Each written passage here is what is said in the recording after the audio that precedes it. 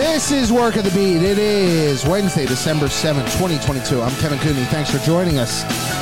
Jam-packed show. Is a lot going on right now. And at a time when the football team is 11-1 and heading to their division rival, trying to clinch a playoff berth, trying to get closer to home field advantage and the only bye in the NFC, and the Eagles are on the verge of that. Here we are. We are talking baseball for the bulk of this show. Todd Zolecki will join us from MLB.com.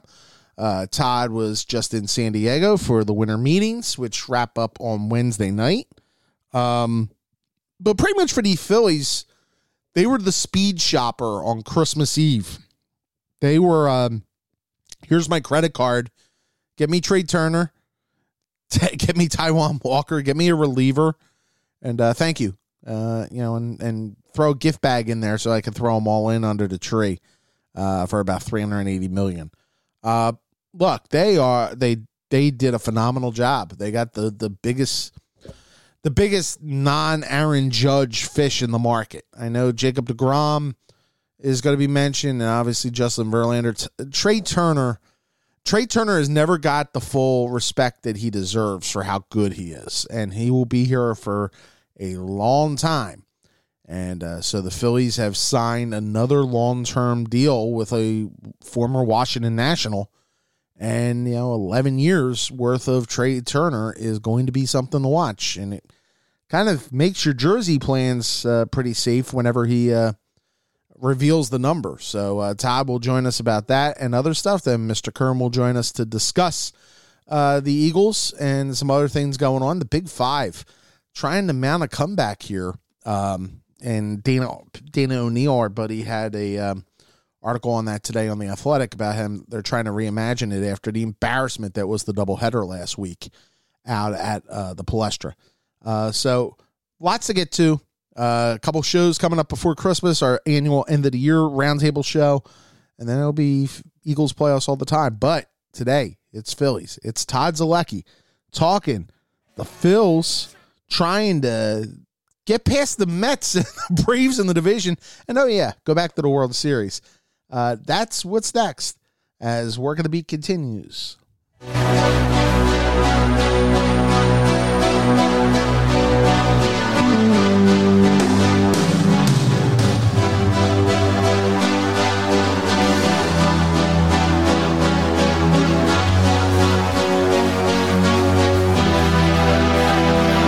Empty spaces, what are we living for?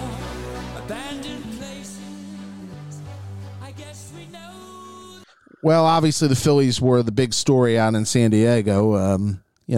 Aaron Judge was a big one too. You can talk a couple of things, but the Trey Turner signing got a lot of people back here excited and looking forward to Phillies baseball already in December. It's a throwback to the old days, and so why not talk to one of the leading figures, him and Jim Salisbury on the beat for 20 years.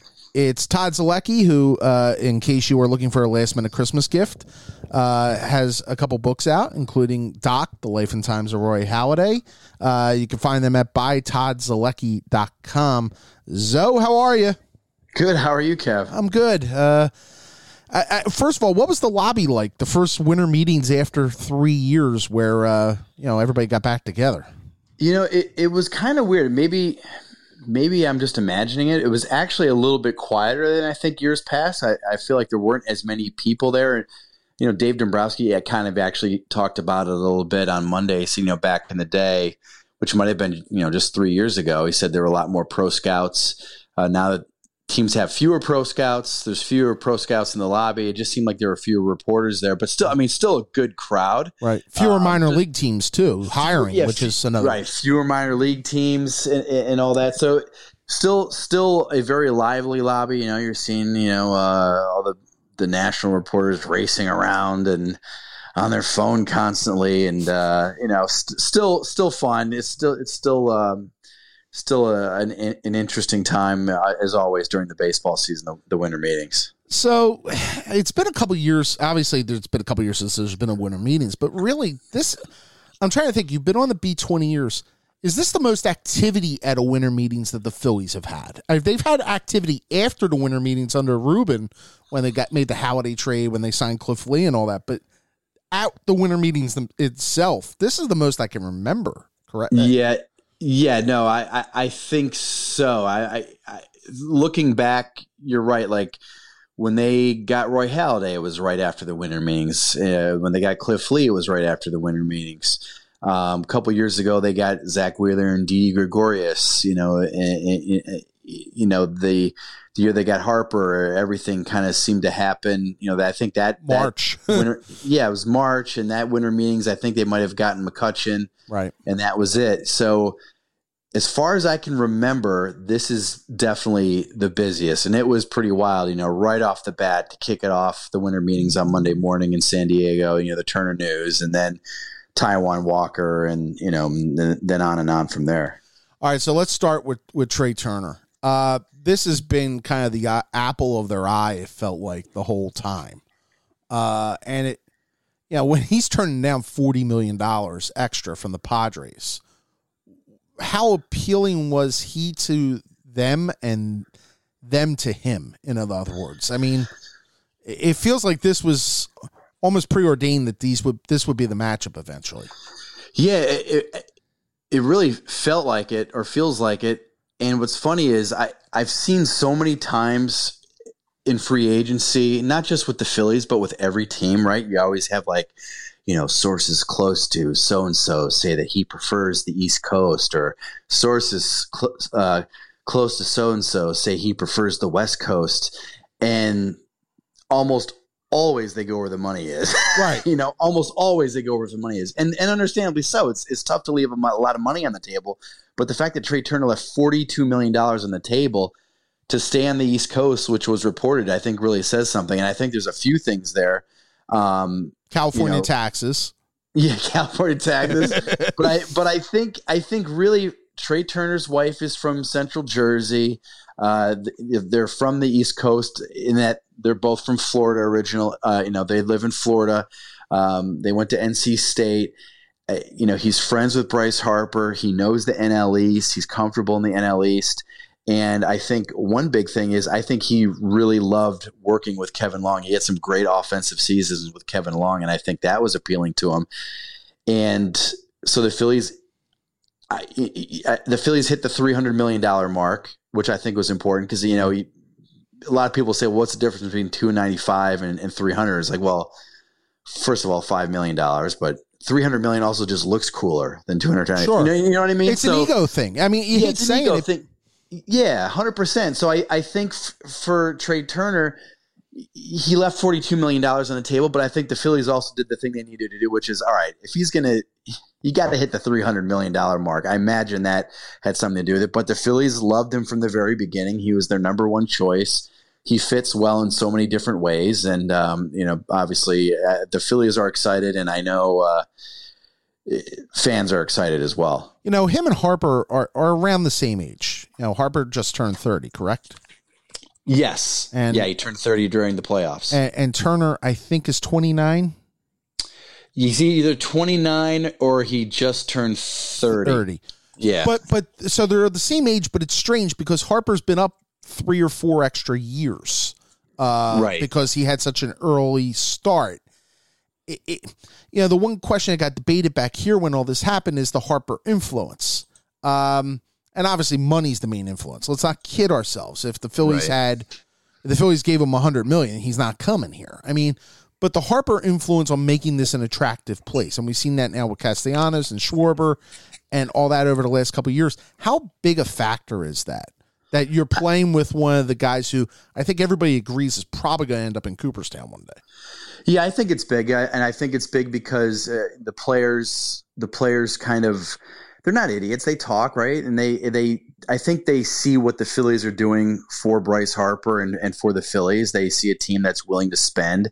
And so it's not one of those situations where, all right, I'm going to get my money, but 2 or 3 years from now, there's probably going to be a big sell-off and they're going to stop spending. I think they understand that they want to strike while the iron is hot, meaning Bryce Harper in his prime.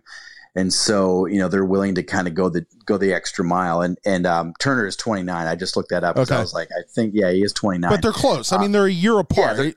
Yeah, their service time is 4 years, but in reality, it's a year. Right. Yeah, exactly. So, but yeah, I think the Harper influence is big. Now, I think a lot of people really overstate. Personally, I feel this way. Overstate like Bryce's influence on. They like, oh, Bryce is a great GM of the Phillies. Bryce definitely makes his opinions known, but I do, and he could say, I want Schwarber and I want Castellanos, and I'm sure he talked to John Middleton and Dave Dombrowski. Said, oh my God, go get Trey Turner. Trey Turner is the guy we need. But I don't think that they're going, oh, we better get him because Bryce wants him. I think they went and got him because they wanted to go get him. You know what I mean? It doesn't hurt to have Bryce Harper be vocal about it, but I think more than anything, it's Dave Dombrowski going, John, we need to kick in some money here and go get this guy. If you want to win, this is a guy I think we need to win, and I think that's been a huge factor as well. And is that the benefit? Not to disparage Matt Klentak, but Matt Klentak probably couldn't stand up to Bryce Harper. If Dave Dombrowski decided he wanted to go another way, he has the credibility to tell Bryce no. Correct? Yes, yeah, absolutely, yeah, no doubt, and I think he also has the credibility to go up to John and go, we need that. We need the money. Yeah, we need the money. Here's the deal, John. You can either go out and get. And I'm not saying he's a bad player; he's a great player. We could go out and get Dansby Swanson, or we could spend a little bit more money or a lot more money and go get Trey Turner. And here's why I think Trey Turner is better. And if you want to win, this guy helps you win more than Dansby Swanson, and hey, yeah, $72 million is a lot of money for Taijuan Walker, but we feel he's going to stay healthy and give you 160 innings every year, and that has value. So, what do you want to do? We can go out and find the next, Matt Moore or Chase Anderson type guy, or, maybe not to that level extreme, obviously, but, or, you can commit a little bit more money and try to win a World Series. And so I think that credibility is really huge in this whole thing. When you're out there, what sense do you get on lineup construction? Obviously with Harper out the first part of the season, and I want to ask you about, the comments that were made by Scott Boras about that too. But with Harper out the first part of the season, it's going to look different than obviously when everybody gets back together. But have they talked about Turner 1, Turner 2 at this point? Because I think a lot of people feel Schwarber, why move Schwarber out of the leadoff hole? Right. And one of the problems if you move Schwarber out of the leadoff hole, eventually when Harper gets back, well, you can have back-to-back lefties, and that's not exactly great when you have to face these left-handed specialists down late in the game. Yeah, so it's really hard to tell what the lineup. Not hard, but if we're talking about Bryce Harper returns in mid-June or mid-July or whatever, what's the lineup going to look like? The only kind of hint that Rob Thompson gave is that he really likes to have some distance between Schwarber and Harper in the lineup, and if I'm reading that correctly, I don't see Harper hitting second or leadoff, and I don't see Schwarber hitting, second fifth or third. Or sixth. Right. Right, second or third or whatever. So, it leads me to believe that when Harper comes back, Schwarber could still be in the leadoff spot. You have Turner, and then you can have Real Muto, and then you can have Harper, and then you start getting into the Hoskins, Castellanos, Bohm situation. So, that's kind of the way I see it, but I also wouldn't be surprised if Turner hits leadoff, because we kind of tried to peg an answer from Rob Thompson the last couple of days about the lineup, because I'm fascinated by it. I know a lot of fans are fascinated by it, and he said he was non-committal. In other words, he didn't come out and say, listen, theoretically, if we would sign an elite level shortstop, I still love Kyle Schwarber in the leadoff spot. He did not go to that extreme. He said, well, we haven't really discussed it. There's some things we can do. The only thing, like I said, is he said, I really like having some distance between the two lefties in the lineup, which is Schwarber and Harper. I mean, the only guarantee I think would be Turner's going to hit 1 or 2. Right. Yeah. I mean, if he hits anywhere else, I'm like, you got to be going like, what's going on here? I mean, I guess Turner is such a good hitter. I guess you could do something like Schwarber 1, Real Muto 2, Turner 3, I guess that wouldn't be super crazy. But I agree with you. For my money, I want Turner, who's a high batting average, elite level speed guy hitting first or second in the lineup. Before I get into the Walker signing and the bullpen signing, are they done? Pretty much. I mean, there's always been the whispers of, well, maybe it'll move Hoskins because he's arbitration guy. I don't think that's going to happen now. I can't see that happening. Can you? I can't, so Dombrowski said on Monday, and again, he wouldn't address Turner specifically. Because he's not signed officially. He's not signed officially. Yes, he's going to take his physical on Wednesday. I guess today's Wednesday. I expect Thursday. the press conference to be Thursday, and then he'll get into it. But on Monday, he said hypothetically we would sign somebody that would be it for us position player wise. And I've heard some stuff like, they'll trade Hoskins and move Bohm over to first, and find somebody else to play third base. I personally would be surprised if that happened, and I get it. Like Reese had some really bad defensive plays in the postseason. He got off to a really bad start and he finished really poorly in the World Series, but then he's streaky, but he puts up You really also good have 5 homers in the playoffs that you shake your head at as incredible moments. Yeah, incredible. Yeah, and so he helped propel them to the World Series, and I know people really get frustrated with the defense, and I totally understand it, but you just can't replace that type of offensive production. And while Alec Bohm really showed some strides this year, he's not a big power guy. Right. And so, are you going to take Hoskins' big bat out of the lineup, with Bohm not showing much power to this point, with Castellanos coming off a really down year, with Harper missing the first few months of the season? To me, it just doesn't make sense. So I do think that they're done on that end. I do think that they're done with the rotation. I could still see them going out and getting another free agent reliever, maybe 1 or 2 more of those types of guys. Bench bats, maybe 2. Couple. Dave made it sound as though he's not really, doesn't really feel like they need bench bats because Garrett Stubbs is going to be the backup catcher. Right. They love Edmundo Sosa. Love Edmundo Sosa. They think that Matt Vierling is going to be the 4th or 5th outfielder. Well, I was going to say Vierling or Marsh, whoever's off that day, probably will spend more time. Marsh is going to see the bulk of the action, but you probably have Vierling as your main guy off the bench, right? Right. Yeah. And then you have, Nick Maton, or it could be Derek Hall the first, few months of the season. Dalton Guthrie could play a little bit of outfield. So they have some guys they feel that performed well in those roles the second half of the season. And so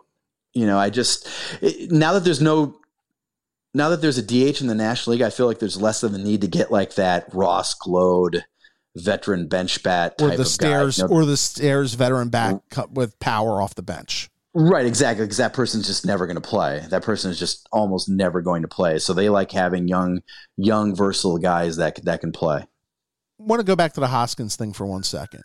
If Harper's not missing half a year, is it a different conversation with Hoskins? Because you do kind of still need his power bat on that lineup with Harper out until mid-June at least, you would think. Yeah, I don't know if it changes. Like I will say, as I've talked to people in the organization, there is some frustration that Hoskins is so streaky and defensively, he seems to make mistakes in big moments. I mean, you could go back to the NLDS game, like Zach Wheeler could have had a postseason where he did not give up an earned run. If not for that one Hoskins error in that game, and then he had the big error, and I think it was that Game 5 of the World Series, on the dribbler up the line that made it 3-1, right? Yeah, right, exactly. So there's like they know it, they know what kind of player he is, but again, I think people just kind of like gloss over his offensive numbers, and I've tweeted out these numbers kind of to tweak people sometimes. But if you look at his career numbers from his major league debut through the end of the 2022 regular season, like he's in the 90th percentile or better in like on base percentage, slugging percentage, OPS. I think he's top 15 in home runs. I think he's top 20 in RBIs. And And they go, well, yeah, well, he gets really hot and then he gets super, super cold. Like, yeah. All right, totally. I'm going to defend myself on this because I'm feeling a little sensitive. But the numbers are the numbers at the end of the day. So I'm feeling a little sensitive on this because I made a lot of these arguments. But no, yeah, I get it. I mean, one of the things is they have a ton of DH and first base types. Right. And so that's what makes you think, all right, could you move him and then move somebody else over, and it allows you to maybe change the dynamics defensively.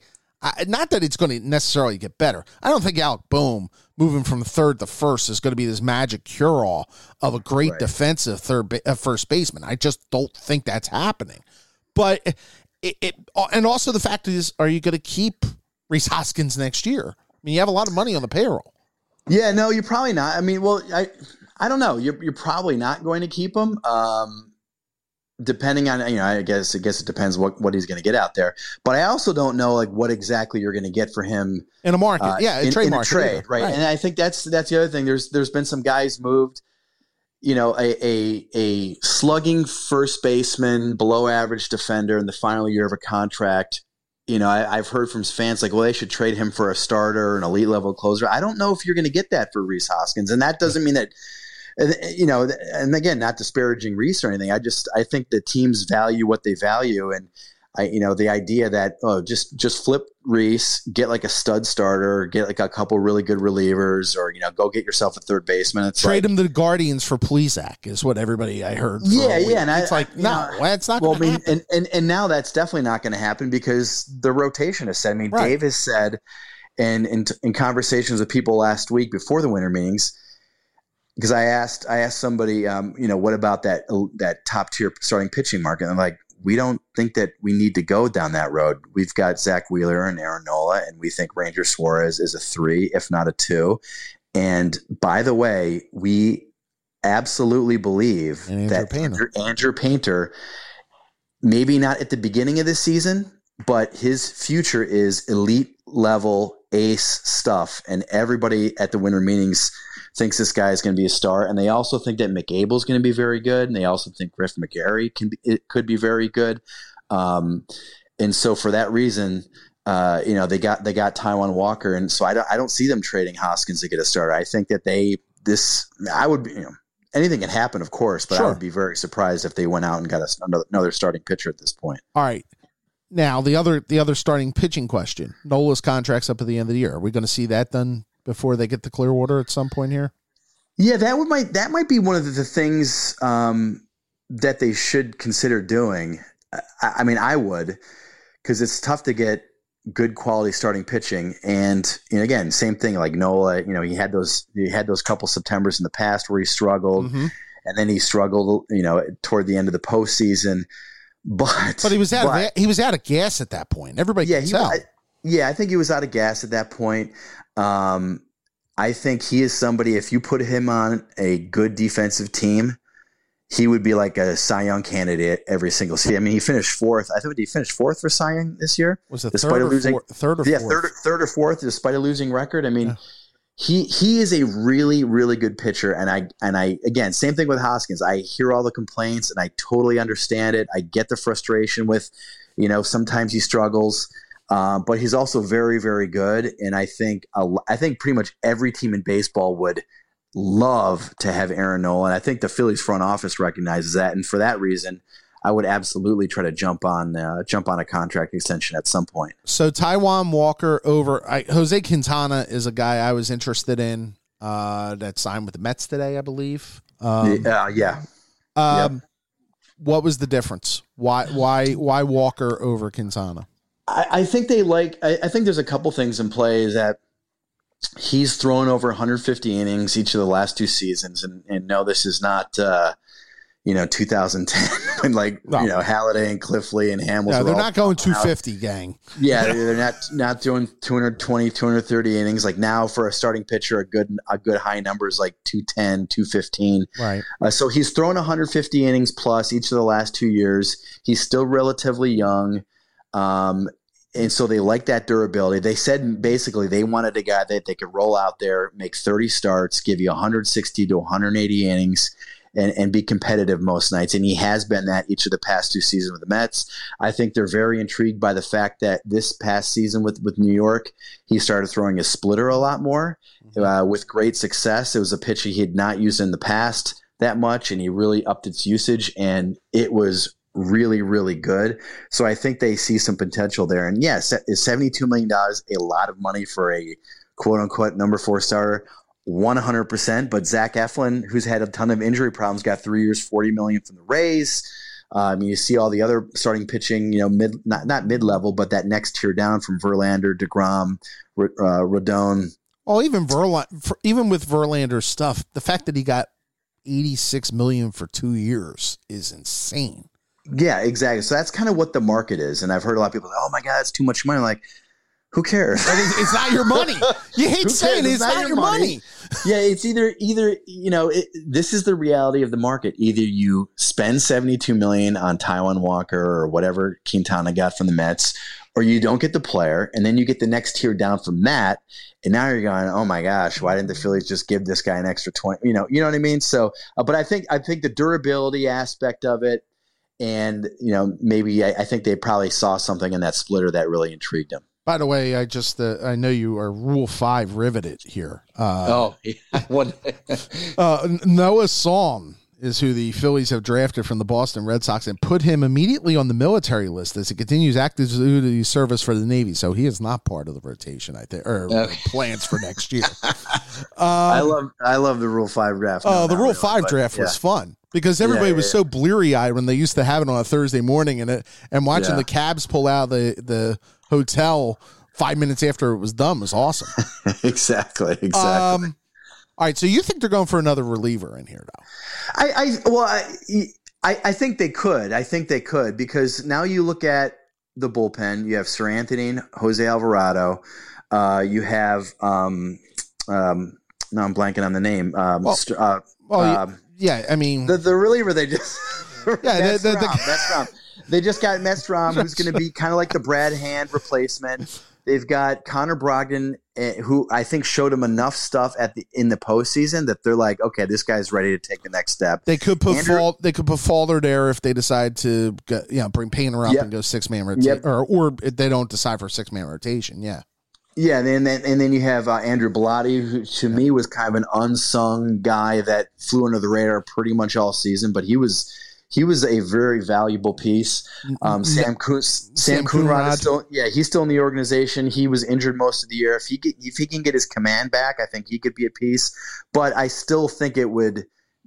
I still think it would make a lot of sense for the Phillies to go out and get like another veteran reliever that Rob Thompson can kind of shuttle in and out of the 8th, 9th inning, because that's what he really did very, very well this season. Is he had Dominguez close, Alvarado closed, he had David Robertson close, he had Zach Eflin close, he had Andrew Bellotti closed. He matched up. He did matchups. He did. Yeah, he did. Yeah, he matched up really, really well, and he had enough options where he could go, all right, I'm not going to run Sir Anthony out there again today because he threw 30 pitches. But the good news is I've got David Robertson who can close. Or the good news is I've got Zach Eflin who can close. So I think the more options for Rob Thompson, the better. And the bullpen is the piece that you could probably get at the trade deadline the easiest, because, I mean, we've seen it. Even Robertson this year at the deadline, that was a big move for them in being able to extend guys. I don't think there's an urgency to do it at this time of year. You're better off probably waiting till June or July to kind of see how everything shakes out. Agreed? Yeah, you could absolutely. And there's always relief pitchers available at the trade deadline. They're the easiest guys to move, and but they're also the most available guys on the market right now. So if something comes along and makes sense, you can always jump on it now. But that market is super volatile, obviously. You think about last season and the guys they got all blew up in their face. Yeah, they all. Knebel got hurt. He got to a rough start. Then he was actually pitching really well, and then he gets hurt. Familia was just a bust from the very beginning, and then Brad Hand, he was okay at times, but then towards the end of the season, you couldn't trust him to get out a left-handed batter out. And he also had an injury issue in there too, right? Yeah. So. Did he have an injury? Oh yeah, he did have an injury issue. Yeah, he did. He had the elbow thing. Right. So that kind of shows you have all these smart baseball people, and they pick 3 guys, and Knable gets hurt, which you couldn't have foreseen, and then Famili's a bust, which it is what it is, and Hand just wasn't as effective. So maybe if you can get a guy on a 1-year deal that you think could help out, maybe take a run at it. But otherwise you could always wait. It's strange to refer to a team that went to the World Series and was 2 wins away and maybe 1 catch in the right field in Game 5 away from winning a World Series as kind of an underdog. But you look at, they have the Mets in their division, who's going to approach $300 million in payroll, and has 2 Hall of Famers at the top of the rotation. Yeah, the Braves, who maybe had the best young core in the game, and have won the division 5 straight years, I think. Did they narrow the gap in a strange way? I mean, they're the national champions, and they shouldn't be narrowing the gap in their own division. But the reality of a 162 season as opposed to a 20-game playoff sample is a little different here, right? Yeah, I think, for sure. I mean, they won 87 games. They got hot at the right time. And so that, I'm sure a lot of people are going to wonder going into the season, was this a catching lightning in a bottle type of situation, or are they really that good? I do think they are that good. They finally ended up, because they were pretty much one of the top 4 or 5 teams in baseball, I think, record-wise. Once Rob Thompson took over, they were pretty good. So I do think they're that good. I do think they narrowed the gap, and I think the Turner Walker moves really. I mean, I think they're tremendous upgrades.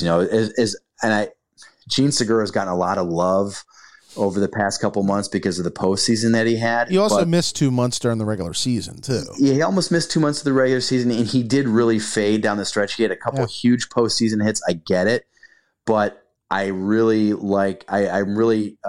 looking forward to seeing what Bryson Stott does in his first full big league season. As a guy, as an everyday player, I think he's got a lot of potential, and I think and Trey Turner.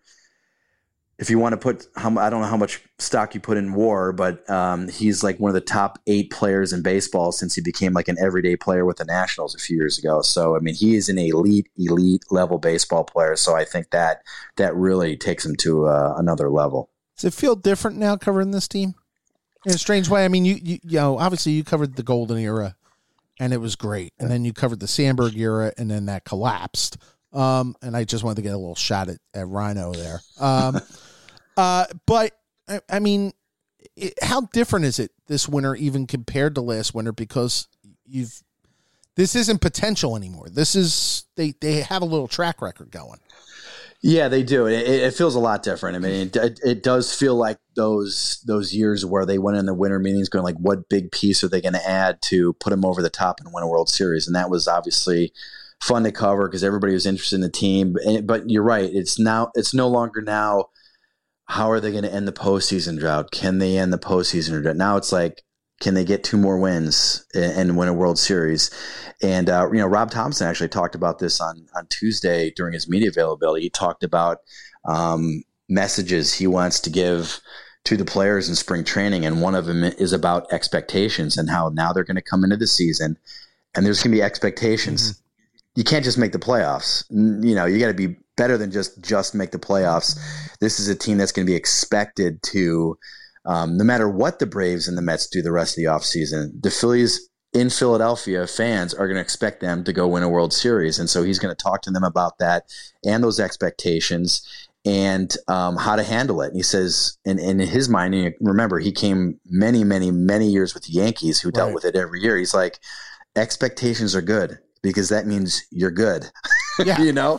So kind of embrace it, I think, might be the message this spring is embrace the fact that everybody's going to be asking a lot of questions and about winning the World Series. But it's good because now instead of having 21,000 fans on a Wednesday night in June for a Rocky series, now there might be 34,000 fans in the stands for that Rocky series, and that makes baseball more fun. Yeah, the ticket numbers are going to be fascinating to see when we get towards the end of spring training and everything. How many people buy the group plans and all that? It's going to be it's going to be a big boost.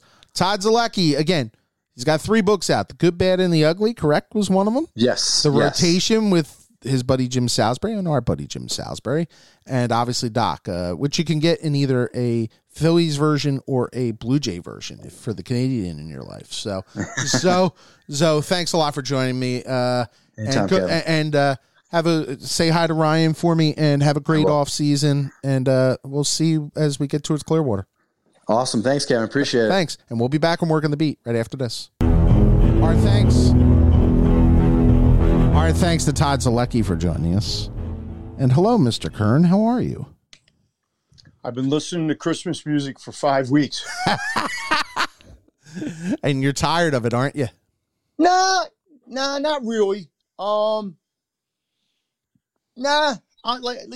They started coming on, I think, like in early November on Sirius XM. Yeah, first day of November. Yeah, well, not all of them. I think 2 or 3, but now there's like 4 stations. So, and then one of the Philly stations also. B101. Yep. But yes, I go between that and talk radio or whatever. Let me, before I get to the Eagles real quick, your thoughts on the Trey Turner signing. Well, you want me to tell you it was bad? No, I mean, surprise. I mean, what do you want to know? They got there was the best shortstop probably out there, or one of them. Right. There's 4 of them. That was the guy they wanted. That was the guy that Harper wanted. He's like the quasi G. Hey, look, Middleton has shown you he's willing to spend money. Yep. He wants a trophy. Yep. He got close. You got, now look, 8 years from now, you and I could be sitting here, hopefully we're sitting here, and talking about how, now they turn into bad contracts at some point. But, good problem to have.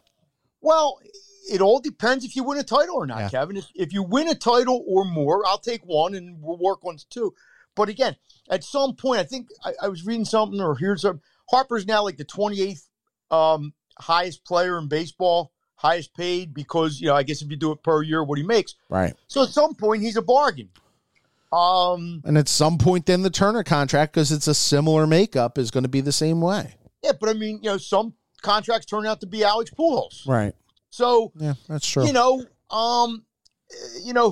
I mean, what the Phillies have done, it looks like, in a division where, the Mets aren't going anywhere and the Braves aren't going anywhere. Mets are going to spend $300 million. I just mentioned that was Zalecki. And the Dodgers are going to spend, because the Dodgers and the Padres are trying to spend.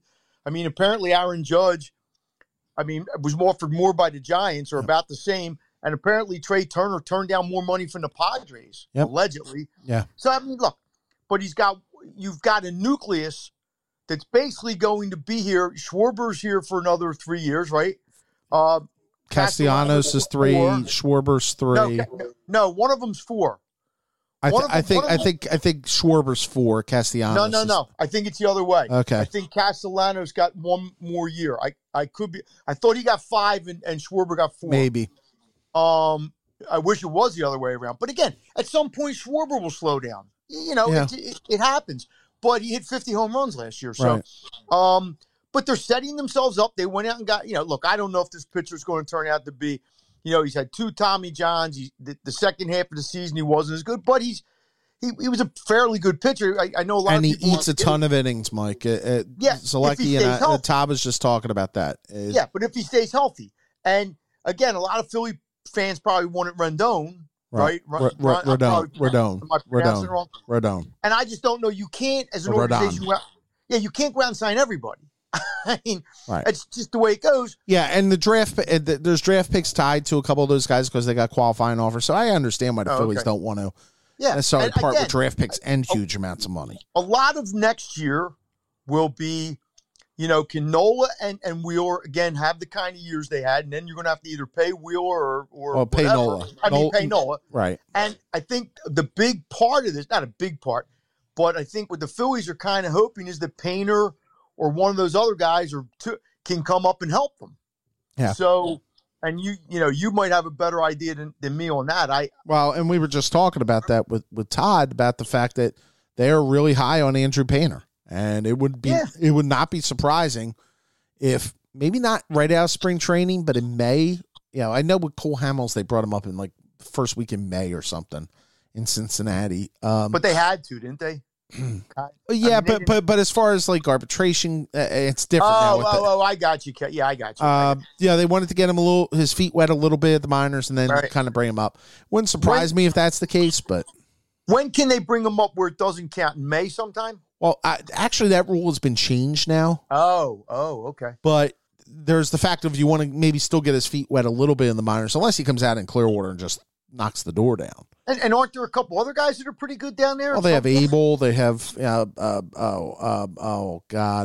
forgetting the third guy. But again, you talk about an organization that hasn't produced many pitchers in you have Hamels and Nola, basically are it. I mean, maybe I'm missing somebody.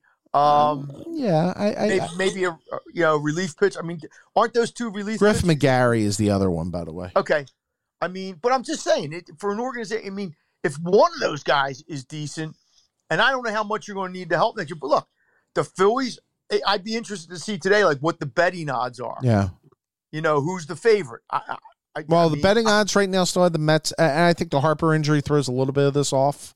Yeah, sure. The Mets and the Braves, I think, are just maybe a hair ahead of the Phillies. And how about for the National League, is the Dodgers or the Dodgers? The Dodgers are there, I think, mainly on and rap. The Padres and the Cardinals, right? I mean, it's the no. same I think team. I think the Phillies are actually ahead of the Padres and the Cardinals. No. But what I'm saying is, it's the same team. grouping, yeah. Right. I mean, the Padres aren't going anywhere. Yeah, the Cubs are interesting now because the Cubs, if they end up with one of these shortstops, right? And they just made a signing on a pitcher, and I'm trying to remember who it was. Tyone, Jameson Tyone, for there. And they got a young core. They wouldn't be awful. I mean, they're a team that could actually sneak up and win the Central. I mean, I look at it this way: you have Wheeler for 2 more years, assuming his arm's okay. You have Nola for 1, and then whatever you want to do after that. The Phillies window, look, the Phillies window isn't going anywhere, but the immediate future window, let's say 3 years, it isn't going to be easy to get out of the National League. Oh. There's no guarantees. You could have a really good team. Last year they came on in the playoffs, but they played without Harper for 2 months. They're going to play without Harper probably for 2 months this year or more. But again, what they've done and what November or October did for this town, which is give you more than hope. It gave you a reason to say, hey, we can maybe be that team. No guarantees. It's like what the Eagles are doing this year. Hey, we can be the team. We may not, but we can, and we probably can for at least a couple more years, you would think. So, hey, look, it's a good time. We've lived through a decade of the Flyers, the process, a decade of the Phillies, and the Eagles did give you a Super Bowl. You can't take that away. But it's Philadelphia, and now we just went to a Game 6 of a World Series, and you're the team with the best record in the NFL. Pretty good. Yeah. All right. So let me get to the Eagles real quick, and then I want to actually touch on the Big Five at the end of this here. And the reports, Mike Jensen had a report, and Dana O'Neill had a report about the Big Five's future. Again, we'll get into that in a second. Eagles at the Giants this week, start of a 3-game road trip. Giants, Bears, at Cowboys on Christmas Eve. By the time this is over, in theory, the division could be sewn up and even maybe a first round, the bye in the first round and home field advantage. I thought that was as perfect a game as they've played. Other than the penalties. Other than the penalties, and the penalties were they were significant, but they were. I'm not worried about that being a long-term trend. Well, no, because they won 35-10, and every time they went into a 3rd and 10, they made a first down. So, yeah, if you're going to do that, and Jalen Hurts has been the player of the week 2 weeks in a row. That's hard to do. I think he's going to win. I thought a couple weeks ago, I thought it was going to be Mahomes, and I still think Mahomes will have the better. People tend to not give Mahomes the credit because he's always great, and Jalen's kind of come out of nowhere. But I think unless the Eagles blow the division somehow, I think Jalen Hurts is going to win the MVP. And by the way, I mean, you mentioned this on a phone call with me. It's not inconceivable to think that if they lose this week, this is the most critical game of the season in this sense. The next 2. I would say this week. I mean, the Bears the Bears have lost 7 in a row. I mean, I agree with you, Kevin, but Fields has shown in some of those games, they stink. I'm not telling you the Bears are good, but we see every week in the NFL something goofy happens. If Fields just goes nuts and the Eagles play up, and that's the middle game. That's the game. If the Eagles are going to have a letdown, that's probably the one where they're going to. Yeah, and they haven't had a letdown all year. Well, they didn't play great against Indy, but won the game. But they've shown a remarkable trait of playing pretty consistently. But the thing that happened this weekend too, it's the team I would say I would fear the most in the NFC was San Francisco. I know Dallas has played very well, but I feared Frisco until Garoppolo went down. Yeah, I agree with you. And now I don't see Brock Purdy and Josh Johnson getting him to that point. Although I agree with you, but I wouldn't completely, only because their defense is really good. And their offense has weapons. So if they can do kind of what Dallas did. Well, the one thing they're going to have to do is they're going to have to run over you. They're going to have to Deebo Samuel and Christian McCaffrey you to death. I think they have to play like Dallas played those 4 games with, what's his name? Cooper Rush. Yes, where they basically don't ask him to do too much. And the problem with a young quarterback like that, and they seem to be fairly high on him, but the problem is I think when other teams get a game or two of a scouting report on him, I think they'll be able to come up with something. But, when you got Christian McCaffrey and Deebo and Kittles, you can make, if your defense just plays it. Look at the game last year when they went to Green Bay. Yeah. And won 13-10, right? But what I would say is that it's going to be more difficult because at least the one thing with Garoppolo is Garoppolo could maybe stretch the field a little bit. Not great. Garoppolo's 38 and 18 as a starter. Garoppolo gave you a chance. But you're not worried about anything Brock Purdy's going to throw over 20 yards. No. But would I completely dismiss the 49ers' chances? No, but I agree with you that I think that injury, and now the report today was that maybe Shanahan shot it down tonight. Yeah, and even if he came back after missing 6 weeks, right now Dallas is the team. I think if you're the Eagles, I don't think you fear Tampa, even though I know it could be whatever. You don't fear Tampa because nobody fears the Vikings because which is probably the Kirk reason why Cousins. Yeah, but again, they've only lost twice, and those are Kirk Cousins. You could have 3 teams in the NFC finish 14-3, and one of the teams in the NFC East is going to be the 5th seed because both of them can't be the 1 seed. Yeah. So if the Eagles win the next 2, I think because I'm going to go on the record. I'm going to do this now because I don't want people to say if I brought this up the week after the Eagles, if the Eagles somehow lost the division. I don't want people saying, well, you're just saying it because of the Eagles. No, I'm going to say this now. I'm all for the NFL going to an NBA type system. In the NBA, division winners are guaranteed to have a spot in the playoffs. Okay. But you're not guaranteed like if you're a division winner and let's say you're the NFC South division winner and the Cowboys go 14-3 and let's say you're going 7-10 or whatever it is, right? Or 8-9. You're going to Dallas. Dallas. But they're never going to do that. Why? Because in the NFL, winning the division means something. And they're never going to change that. And winning 14 games doesn't? Yes, but what I'm trying Kevin, again, I'm not arguing with you. I'm just telling you the NFL is never going to change that because they want incentives for teams to win the division. They don't want Tampa winning the South and being the 6th seed. They don't want that. Or your incentive is you get in the tournament. No, your incentive is you get rewarded for winning the division. That's what the NFL does. And I don't have a big problem with it because if Dallas wins 14 games and Tampa wins 8 or 9, they should be able to go to Tampa and win the damn game. That's just me, but all right.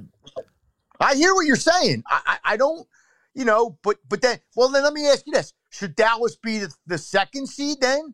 Should you just leapfrog them over all the other division winners? The division winner should be guaranteed a spot in the playoffs. Okay, well, but then the playoff seeding should be done by your record. Well, they do reseed after whatever, but Especially since only the number 1 seed's going to get a bye anymore. They should do it where you They're not going to. They're not going to. No, I don't have a problem with it. I mean, it's not fair per se, but it's the way it's been, and you got to give some incentive. It's like in Major League Baseball. You know, the Phillies could win the East with 82 wins, and they still get seated higher than a wild card team that wins 95. There's no difference, Kevin. No. What's the difference? Yeah. There's no difference. I know. Major Leagues. And if the NBA wants to be different, then the NBA can be different. Let me get a couple quick hitters here with you before we wrap this up. And Dallas, by the way, the next 2 weeks they're going to win. Yeah. But their last 2 games, one of them's the Washington, and I'm not sure at Tennessee. And is the Washington game at Dallas or at Washington? I believe it's at Washington. Okay, and Washington could be playing for something. Yeah. I mean, if the Eagles, even if they're tied after they play in Dallas, which I'm not sure they're going to be, but if they are, I think the Eagles definitely have the advantage from that point forward, playing the Saints and the Giants at home. Let me pick your brain here. Did they win or lose Sunday against the Giants? Well, do you think the Eagles are going to go 15-2? Yeah. I at some point, something inside me tells me they got to lose. But is it going to be the Daniel Jones? No. Oh, well, hey, look, the Giants aren't a bad team, Kevin. They're not. No, but they don't have. Look, it's almost a little carbon copy of what you saw with Tennessee. They're going to run the football. They should be able to try to run the football. But the difference is it's a division game. Yeah, I get it. They lost there last year. I'll put it this way. I would be very surprised if with 6 or 7 minutes to go, the game was over. Okay. Let me put it that way. I don't know if that. I don't think they should lose to the Giants because I think they're a better team. But it's the NFL. And the Giants are playing to try to get into the playoffs. The same thing next week. I mean, whatever the Bears have left, right, which may not be much, they're going to get the Bears' best shot. Yeah. You would think. And again, that's the game. If the Eagles are going to have a letdown, at some point they have to have a letdown. Okay, you can't just beat this. I would say the New Orleans game is the potential letdown game. You know why the New Orleans game? Because they want to get a higher draft pick for next year. That is correct. They are going to win that game if they have clinched. By the way, that New Orleans pick is 5th right now. If they have clinched after they play Dallas, if they have clinched everything. Now I don't know if they would have clinched everything because I don't know if Minnesota is going to lose. But again, if that New Orleans game mathematically means nothing, they are still for 2 reasons.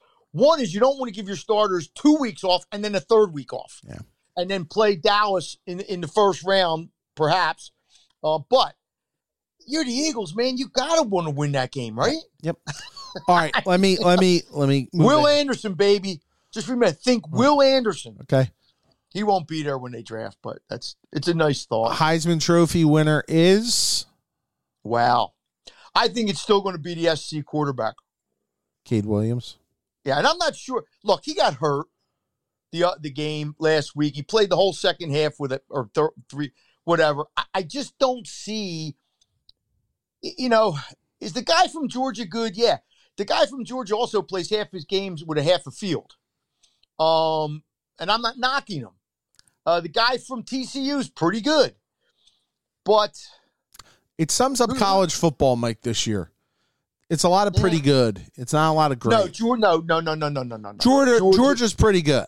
And Michigan's pretty good. Georgia and Michigan are very, very good. Honestly, you could have everybody yelled about the third and fourth spots for the playoffs last week.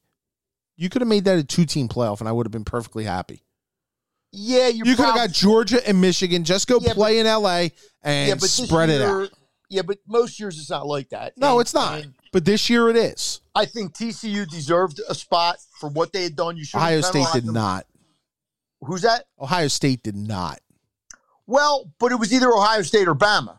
So, given my choice between those two, I would take Ohio State. See, I would take Bama because I'll give them more credit for 2 tough road losses on the last play. But that's asinine. You can't.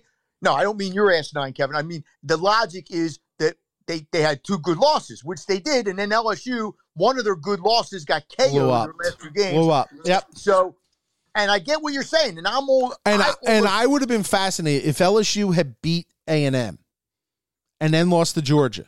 Okay, how much different are we looking at Bama at that point? I still don't think at some point how many games you win has to count for something. And Ohio State had wins over Notre Dame, which isn't a great team, but at the time they have a win over Penn State, which is a top 8 team. Okay, whether we think so or not, they dominated all year. They were number 1 for a while, and Michigan thumped them. That tells me more about Michigan probably than Ohio State. But again, if Bama had a great win on the resume, I would say maybe I would think differently. I think this is my opinion. They should have made Ohio State and Bama play in. They should have taken that. Would have been cool. Taking them to Dayton. Oh yeah, sneak it in. Because I think that would be. I mean, in my humble opinion, I think that's a great game. Speaking of Dayton and NCAA type items, there was an item today that the Big Five is considering a little bit of a retool of going to maybe a tournament type or a round robin setting, trying to build some excitement back in an institution. Look, we both love the Big Five. I hate to tell. Look, I'm not. This was floated about 10 years ago by Dick Girardi, by Jay Wright. It was Jay Wright who floated this to Dick. He wrote it at some point in time. I don't know, and I know Mike and Dane. Everybody. This is not a new. They have to do something, Kevin. Well, after having 2,700 or 3,500 or whatever the hell it was at the Palestra for a Big Five doubleheader 2 weeks ago, granted on a Wednesday night that was poorly promoted. Wednesday night without Nova. That was poorly promoted. Here's the problem, okay? Villanova's won 30 of its last 31 Big Five games. Or no, they lost 30 of 32, right. Okay, fine. And most of them by a lot, by double digits. Okay. St. Joe right now is not good. LaSalle's not LaSalle good. right now is not good. Penn is Penn. You know, they're good for the Ivies. They might win the Ivies, and I'm not trying to knock, but that's a problem. And Temple is okay. You know, they're trying to make that kind of step up. How do you promote that? And the people, Mike, if you're the schools, you have to have your bands there. You have to. Oh, I don't mean, Kevin. Look, to me, that's all peripheral. Well, no, but that's part of the atmosphere, and that's what was missing that night. But is was that finals week, or is that I don't know? I'm just asking. I don't think it was finals week. I think it was the first week in December. So if I was going to do it, and I would first of all I'd do it on a weekend. It would have to be a weekend, and I know that's tough with scheduling because every school's got their schedules out, and they're trying to fit things in. And I agree they should try something. And if that's the plan moving forward, then fine, go with it. Try to But I mean, I personally, and I don't follow it like I used to, but I didn't even know it was happening. Yeah, I read like a day or two before Eddie Barkwitz had something. There was a couple stories in the Inquirer. So I apologize but you're right. No, and I didn't know. I mean, I knew like the day before. You can't have 2,600 people. No. Now, of course, the days. Look, I'm from a different era, Kevin, and you're from a different era where, and some of those stories of the Big Five back in the day are a little exaggerated. Sure. People would have you believe there was always 8,500 or whatever. And Les Kiter was always there with a bomb threat every Saturday night. Right. Exactly. But I do remember games. I remember, I'm going to say like 7-8 years ago, didn't LaSalle play Temple there and the place was sold out? Yep. I was there because I was covering it. You couldn't hear. I mean, it was really, really. Now, how you recreate that atmosphere, I don't know. Well, and especially because let's be honest, 2 of the Big Five are in the same conference, so you don't necessarily have a natural boundary of what's a Big Five game and what's not. Right. Neither one of them. But they were always in the same right. conference. But neither one of them are exactly big draws anyway. Right. I'll bring something up. Are you talking about St. Joe? St. Joe and LaSalle. St. Joe used to be a pretty good draw. Yeah, but now they're not. That's what I'm saying. Yeah, that's what happens when you lose a lot. And I'm going to say this, and some people are going to. A lot of the Big Five space came from the suburbs. Okay, a lot of people who went to the schools in question come from the suburbs. And you and I have talked about this, and this has been a topic because of the arena setting in Center City and all this. I'm not sure people were thrilled about the idea of going down there on a Wednesday night, even if they knew about it. You mean to the Palestra? To the Palestra. So do you take it to South Philly? I don't know. Do you have it on a Saturday afternoon? Yeah, but if you only draw 6,000 in South Philly, then it's a big empty building. Sure, I get it. And I think the whole tradition with the Big Five is the Palestra. Right, but I also think it's also, how do I say this? It's also the fact that you have to be aware that if you're going to have a mega event, like a double header like that, you have to kind of do it during the daytime. That's what would make it appealing. Probably. But, it didn't used to be that way. Oh, it didn't. Absolutely. I'll say this too. Or even a Saturday night, maybe. Like, I just think weekends are better. Maybe a 5 and a 7 or something. Yeah, it's your game time. Get you out of there. Like, the idea, I think people maybe were a little nervous trying to get out of there at 11:30 if you were trying to go for both games. But you want to know the sad reality, Kevin? It ain't never going to be what it was. No, it's never going to be what it was. Because back then, the teams weren't great every year, but most of the time, look, Villanova went through a bad thing in the 70s there when Raleigh took over, until Raleigh got it going. Every school has had their down periods. But for the most part, you always maybe 2 or 3 of the schools at least were good. Right. And then there were years where maybe all 5 of them were good. Or and this is a year, to be honest, I still think Nova will make the but tournament. It's not just this year, Kevin. Right. It's been. Did you see the stat that Mike Jensen had, or somebody had? I'm going to give Mike the credit, but LaSalle's been in the tournament once in 30 years. Yep, that was and I was there. South Philly floater, right? Philly floater. Temple's has been in once since 2016. St. Joe's has had 5 straight losing seasons, I want to say. Penn has been in once, I think, since 2007. Now, that's a problem in the way the world is structured now, and it's not the fault of the coach. It's not Stevie Donahue's fault, whatever. But again, think of that. Yeah. Once in 30 years. That's a lot. Since 2007. None since 2016 for Temple. I mean, how do you sell that? I don't know. I don't. And it's a shame because I remember covering those games for so many years, and you covered them for so many years, and. I love the old Big Five games. It's just, but and it's not just that Jay Wright. Part of it is that Villanova obviously won 2 national titles. Jay Wright's all, but Jay Wright can be all that if Temple's still Temple, if St. Joe's is still, if those schools are still doing what they were doing largely, it still would be okay, I think.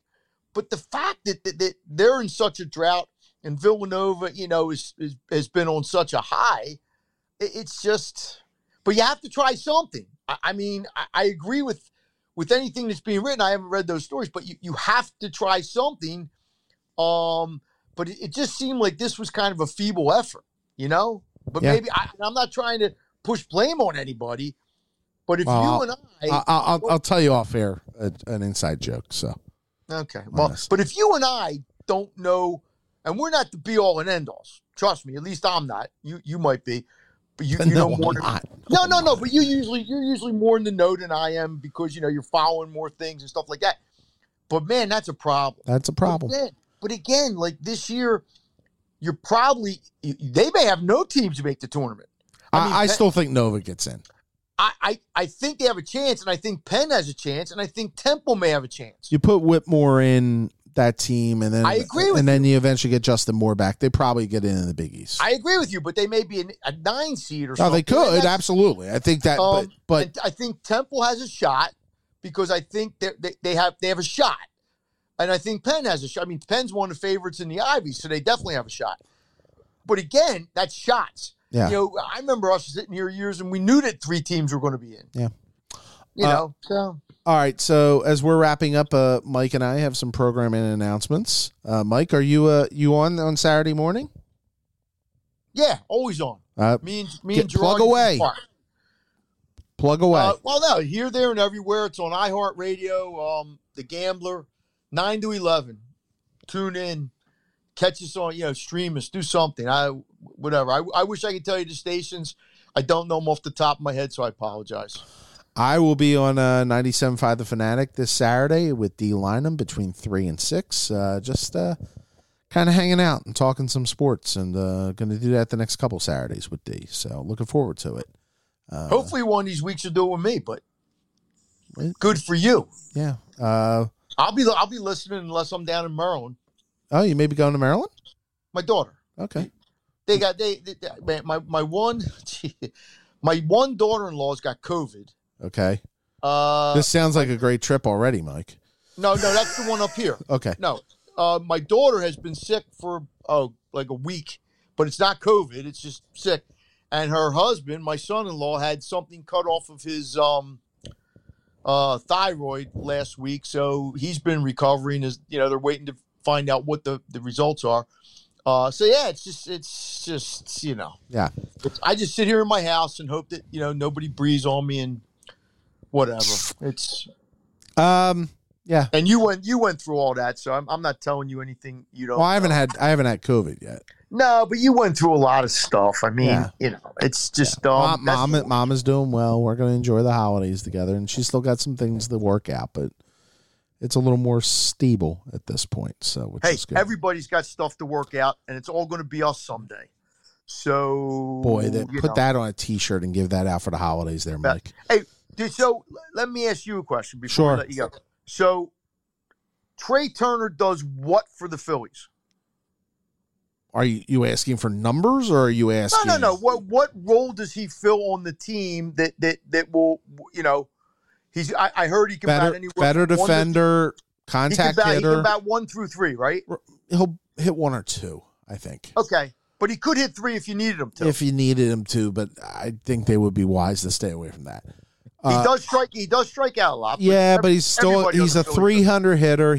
Right. And Mike, with the defensive shifts going away, that's right. With the with the pickoff limits coming in, it's enormous what he can do for them. That's a bad rule, by the way. What? The pickoff thing. I love it. I love it. Yeah, but here from this standpoint, though, you're giving a guy a free steal because if Trey Turner knows, you're putting some strategy into it. No, but what I'm saying is, I understand. But once a guy does throw twice, and probably what's going to happen is nobody's going to throw twice. That's probably what's going to happen. Because if Trey Turner's on first base, or a lot of other guys, knowing that the pitcher can't go to first base, he's getting a flying start. Right. Right? Yeah. Unless the pitcher steps off the rubber, he can do that, right? Yep. Okay. Yeah. I know what they're trying to do, and I understand. I get it. And don't the batters now have, like, they can't get out of the batter's box or something? You have a pitch count, a pitch clock. But is the batter allowed to step out of the batter's box? Not really. So he can't call time anymore. Oh, God. No, but this will be – I mean, Trey Turner, seriously, people are saying he could steal 50, 60 bases. Yeah. Right? Yep. I mean, he could. I think it was a look. That was the guy they said they wanted to get, and they got him. So – I don't know how you can do, last year they wanted to get Schwarber, they got him. 3 years ago, they wanted to get Harper, they got him. Two or three, they want to get Wheeler. I mean, they go out almost every year and get the guy they want. Right. There's something to be said for that, whether it works or not, Yep. All right, Michael. Hey, say hi to Dee for me. She's one of my faves. Will do, and we'll talk again next week. And the Eagles will be 13, 12 and 12 and 1. Yep. I tend to agree with you, but it would not shock me because I think we need some drama in this thing. Need a little drama going to Dallas. Yeah. All right. Thanks, Mike. Okay, babe. Be good. Yep. All right. Thanks to Todd Zalecki for joining us, and our thanks to you for joining us. Have a great weekend. Get that holiday shopping done. This has been Working the Beat. Well, you went uptown riding in your limousine.